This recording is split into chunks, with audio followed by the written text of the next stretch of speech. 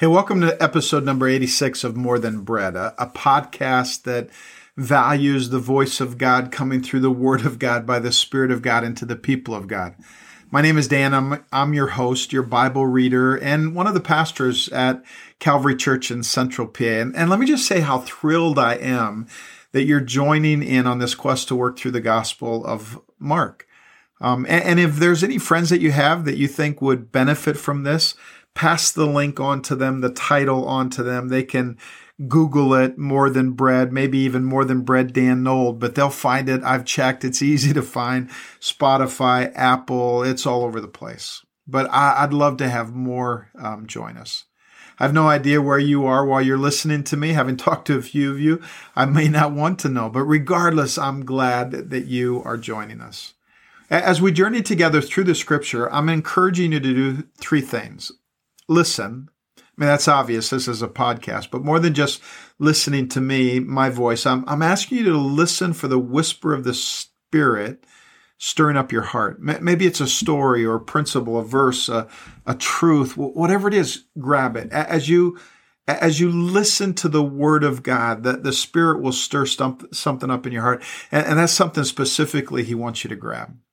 And then as you listen, the second thing you do is learn. We are enrolling in the school of Christ. So every episode, every time I read, learn something new about Jesus or the people who are motivated by their love for Jesus. And finally, don't leave without figuring out where God might want you to lean in. Whether I hit it or not, after you listen to my words, ask yourself the question, what's next? What's my next step? Be a doer, not just a listener. Respond. Now, for this episode, we're going to be reading and focusing on Mark chapter 6, verses 30 through 44. It's the story of Jesus feeding of the crowd, feeding of the 5,000. And it's the only miracle story found in all four Gospels. Well, the only one other than the resurrection. This is one of two crowd feeding stories in the Gospels. We'll actually run into the second one later in Mark, but that one is only recorded in Mark and Matthew. This is the only miracle story recorded in all four Gospels. Now, as I read, John actually makes a bigger deal of this than Mark, but as I read, don't forget that Jesus is the Word of God made flesh, John 1:1, and He also calls Himself the bread of life, John 6. So the Word of God is the bread of life, and we need more than bread. We need more than stuff. We need the Word of God. So this story that we're going to share from Mark 6 is really in some ways one of the hallmark More Than Bread stories. So listen as I read Mark 6, 30 through 44. I'll be reading from the New Living Translation. The apostles returned to Jesus from their ministry tour and told Him all they had done and taught. And then Jesus said, let's go off by ourselves to a quiet place and rest a while. He said this because there were so many people coming and going that Jesus and His apostles didn't even have time to eat.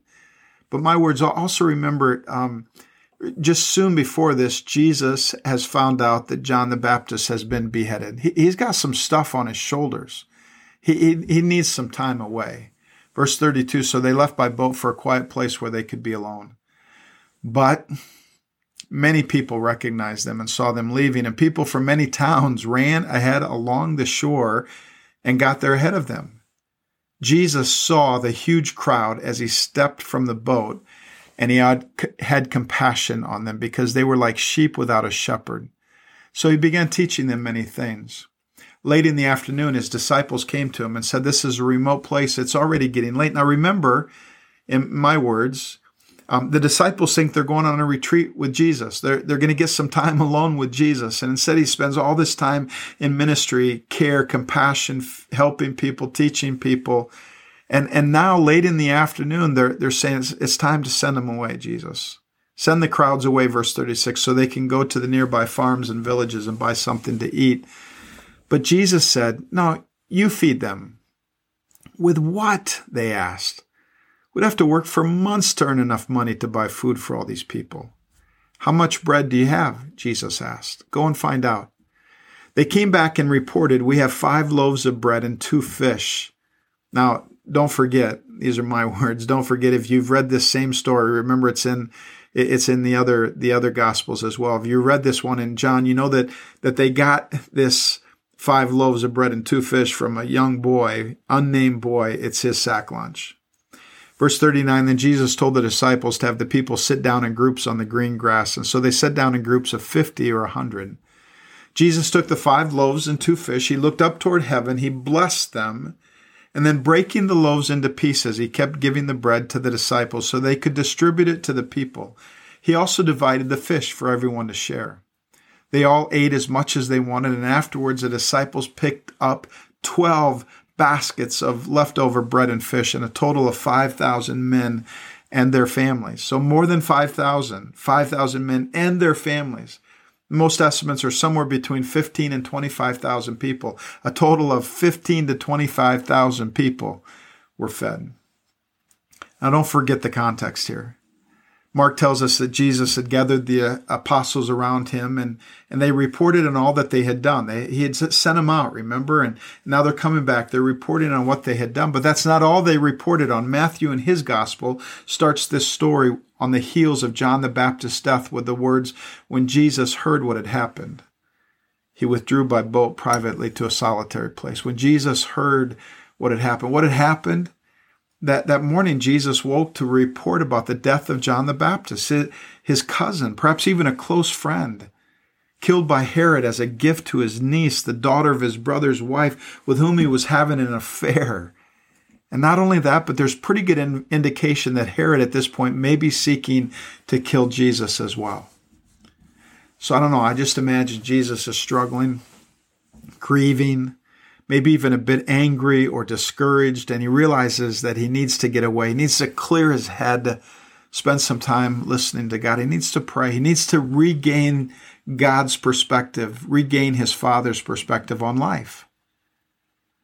I don't know what you're going through right now, but I do know that our circumstances will stop us from our journey if we can't get God's perspective. If we can't get God's perspective. Where do you need God's perspective in your life right now?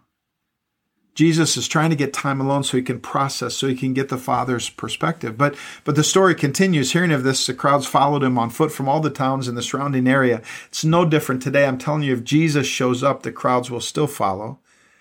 And perhaps the reason the crowds today are skeptical about the church is because they just aren't sure they can find Jesus here. When Jesus landed and saw a large crowd, he had compassion on them and he healed their sick. As evening approached, the disciples came to him and said, this is a wilderness place. We were supposed to be here on retreat. It's already getting late. Send the crowds away so they can go get themselves some food. And Jesus said, they don't need to go away. You give them something to eat. I just want you to put yourself here in this moment. The disciples want to get rid of the crowd. Jesus wants to feed the crowd. Jesus looked and he saw people in need of compassion. His disciples looked and they saw an inconvenience in need of an elimination. Send them away. Jesus, enough is enough. Matthew tells us that Jesus was moved with compassion. He uses a little bit different word than Mark does. I don't deal with the Greek words all the time, but I love the Greek word translated here as moved with compassion. It's the word splanchnizomai. It's literally a sensation in the guts, like when we speak of heartbreaking or head spinning or gut-wrenching feelings today, not just silent tears, but groans of anguish, not just a twinge of pity, but heartbroken compassion. He had a yearning for the people. See, Jesus saw people with his heart. How do we see people? And you know, it wasn't just that the people were hungry or sick or in need of a leader. The greater reality was simply that people mattered to Jesus, and they still do, all people, regardless of how they identify, what they're doing or what they've done, how well they've succeeded or failed, people who wear their brokenness on the outside and people who hide their brokenness on the inside, lost people, people who ridicule your faith, your enemies. Listen, if we want to live like Jesus lived, if we want to live our lives without walls, we need to pray, God, give me compassion. Would you just whisper that to yourself right now? Just a quick prayer. God, would you give me compassion? And then ask yourself, who is God calling you to see with compassion? Maybe it's someone God has brought into your life, a family member that's hard to love, a friend that betrayed your trust, someone who hurt you and you find it hard to forgive. Is there someone in your life God is saying, I want you to see them through my heart? Dan, I love them. I want you to see them through my heart. So all the people were fed with 12 baskets of leftovers, and the evening came, and the next day, John tells us in his gospel that the people came looking for Jesus again. Big surprise, huh? Jesus, what's for breakfast? That's what most of them were thinking. And Jesus told them in John 6:26, you've come looking for me not because you saw God in my actions, but because I fed you. I filled your stomachs for free. And then he said this. This is part of where we get this podcast, More Than Bread. He said, don't waste your energy striving for perishable food like that. Work for the food that sticks with you, food that nourishes your lasting life. And then later in Mark 6 and verse 47, he said, I'm telling you, whoever believes in me has real life, eternal life. I am the bread of life. Jesus is saying that in the end, we're all hungry. We just don't know what will satisfy our hunger. I remember years ago, Lynn and I spent a day, it was 24 hours, with a group of Calvary leaders praying and talking about and seeking God's leading for our facilities on this piece of property that we call Harvest Fields. It was an incredible time. But that Friday night, while we were out at Woodward, that was a camp where we were, retreat center where we were staying, Lynn got a text from Jake, and Jake was playing rugby at the time for the local high school. She got a text saying, hey, Mom, I think I broke my nose playing rugby. She came over to me more than a little bit concerned. Dan, Jake thinks he broke his nose playing rugby. And of course I said, yeah, but who won? She said, I don't know. I didn't ask. I'm just going, what? You didn't ask? So I texted him. He said, we won. I played the whole game. And man, it was just kind of like I wanted to go home and give him a man hug, a dad hug. And so then about 11:30 at night, we're sleeping out at this retreat center. Lynn gets a phone call from Sarah, our daughter, because Jake isn't feeling well. He's nauseous. His head hurts. He's really groggy. So being a nurse, Lynn knew that he was about to die, and she wanted to go see him one more time. So we drove in to take him to the emergency room. And in fairness to Lynn, he did have a broken nose. They did a CAT scan of his head, and it showed that, everything was fine there, and just a mild concussion, a broken nose. And we could have been in and out of there in no time flat. But at about 1:30, 2 a.m. in the morning, the ambulances started coming in. There was 10 in less than an hour. And I think almost all of them were college students, Penn State University college students who had drunk too much. Halls were full of students on stretchers, unconscious, having their stomachs pumped. It just hit me that they're just hungry. All the parties and drinking and hooking up, it's all a voice crying out from behind walls saying, I have a hunger that goes so deep, I'm not sure it will ever be satisfied. And they don't realize it, but really what their hearts are saying is, God, give me Christ. God, give me Christ. I need Jesus so bad. John Stott relates a haunting conversation he had with two university students, brothers who had rejected the faith of their parents. One was now agnostic and the other an atheist. And John asked them why they'd given up their faith. Did they no longer believe in the truth of Christianity? No, that wasn't the problem, they said. Our dilemma is not whether Christianity was true, but whether it is relevant, whether it matters.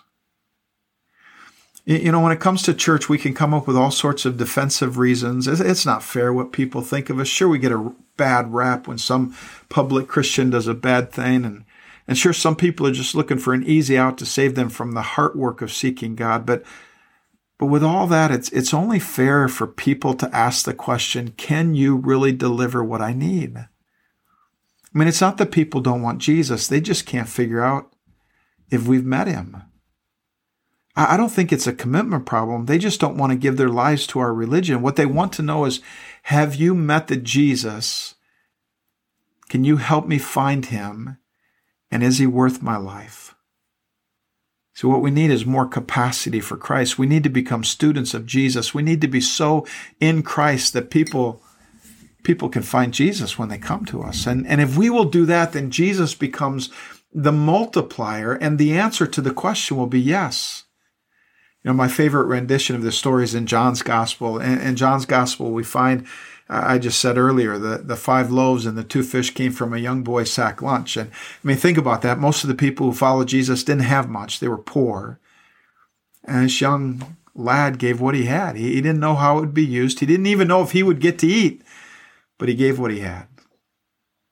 You've probably heard of Michael Jordan, one of the all-time great, perhaps the all-time greatest NBA basketball player. In the champion run of 1996, there was another player on the Chicago Bulls that most of us don't remember. His name was Jack Haley. He was basically Dennis Rodman's babysitter. Jack Haley played in one game. It was an easy victory for the Bulls. Michael Jordan had already scored 50 points. The Bulls were leading by 30. Jack came in and scored 1 point. Later, in an interview, Haley said, "I cannot wait for the day. One day I'll be able to tell my grandchildren about the day that Michael Jordan and I scored 51 points together." A crowd of, 20,000 people were fed that day. I used to wonder what happened to the leftovers, 12 baskets full. But this time around, I was just thinking, you know what? It doesn't matter who got the leftovers because the day wasn't about food. And for the rest of his life, this young man would be able to talk about the day that he and Jesus fed a crowd. And as I pondered this story about a young boy who gives up his lunch to change the world, I just hear Jesus saying to me, saying to you, you have everything you need to impact your world if you're willing to give everything you have. I believe in the days to come, if we're faithful to follow Jesus, we're going to see multitudes come looking for him. And when that time comes, have faith. The hour is not too late. The place we live is not too desolate. We have all the resources necessary to meet the needs of the crowd.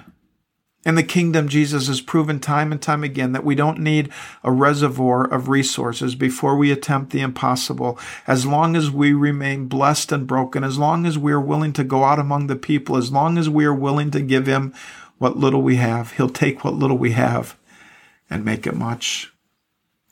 See, more than anything, like that young boy, I just want to come to a point in my life where one day I can tell my grandkids, once upon a time, Jesus and I did something great. Listen again to that story from the Message. The apostles then rendezvoused with Jesus and reported all they had done and taught. And Jesus said, "Come off by yourselves. Let's take a break and get a little rest." For there was constant coming and going. They didn't even have time to eat. So they got in the boat and ran off to a remote place by themselves. Someone saw them going, and the word got around. From the surrounding towns, people went out on foot running and got there ahead of them. When Jesus arrived, he saw this huge crowd, and at the sight of them, his heart broke.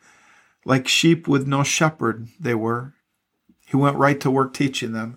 When his disciples thought this had gone on long enough, it was now quite late in the day. They interrupted. "We're a long way out in the country, Jesus. It's very late. Pronounce a benediction. Send these folks off so they can get some supper." Jesus said, "You do it. Fix supper for them." They replied, "Are you serious? You want us to go spend a fortune on food for their supper?" But Jesus was quite serious. "How many loaves of bread do you have? Take an inventory." Didn't take long. 5, they said, plus 2 fish. Jesus got them all to sit down in groups of 50 or 100. They looked like a patchwork quilt of wildflowers spread out in the green grass. He took the 5 loaves and 2 fish, lifted his face to heaven in prayer, blessed, broke, and gave the bread to the disciples. And the disciples in turn gave it to the people. He did the same with the fish. They all ate their fill. The disciples gathered 12 baskets of leftover. More than 5,000 were at supper. Jesus, I pray that you would rip out of our hearts, if it needs to be ripped, or dissolve it, but get out of our lives a scarcity mentality that says, I don't have enough to do what God wants me to do. God, too many of us have this mentality that we have to hang on to everything that we have with all that we got, because if we give it away, we'll lose. But I pray like that young boy who gave away his sack lunch. I pray like the disciples that day who just thought they had nothing to give. They didn't have enough energy or time or compassion to take care of the people. And yet you showed them that blessed and broken, when we give what we have, there's always enough for everyone.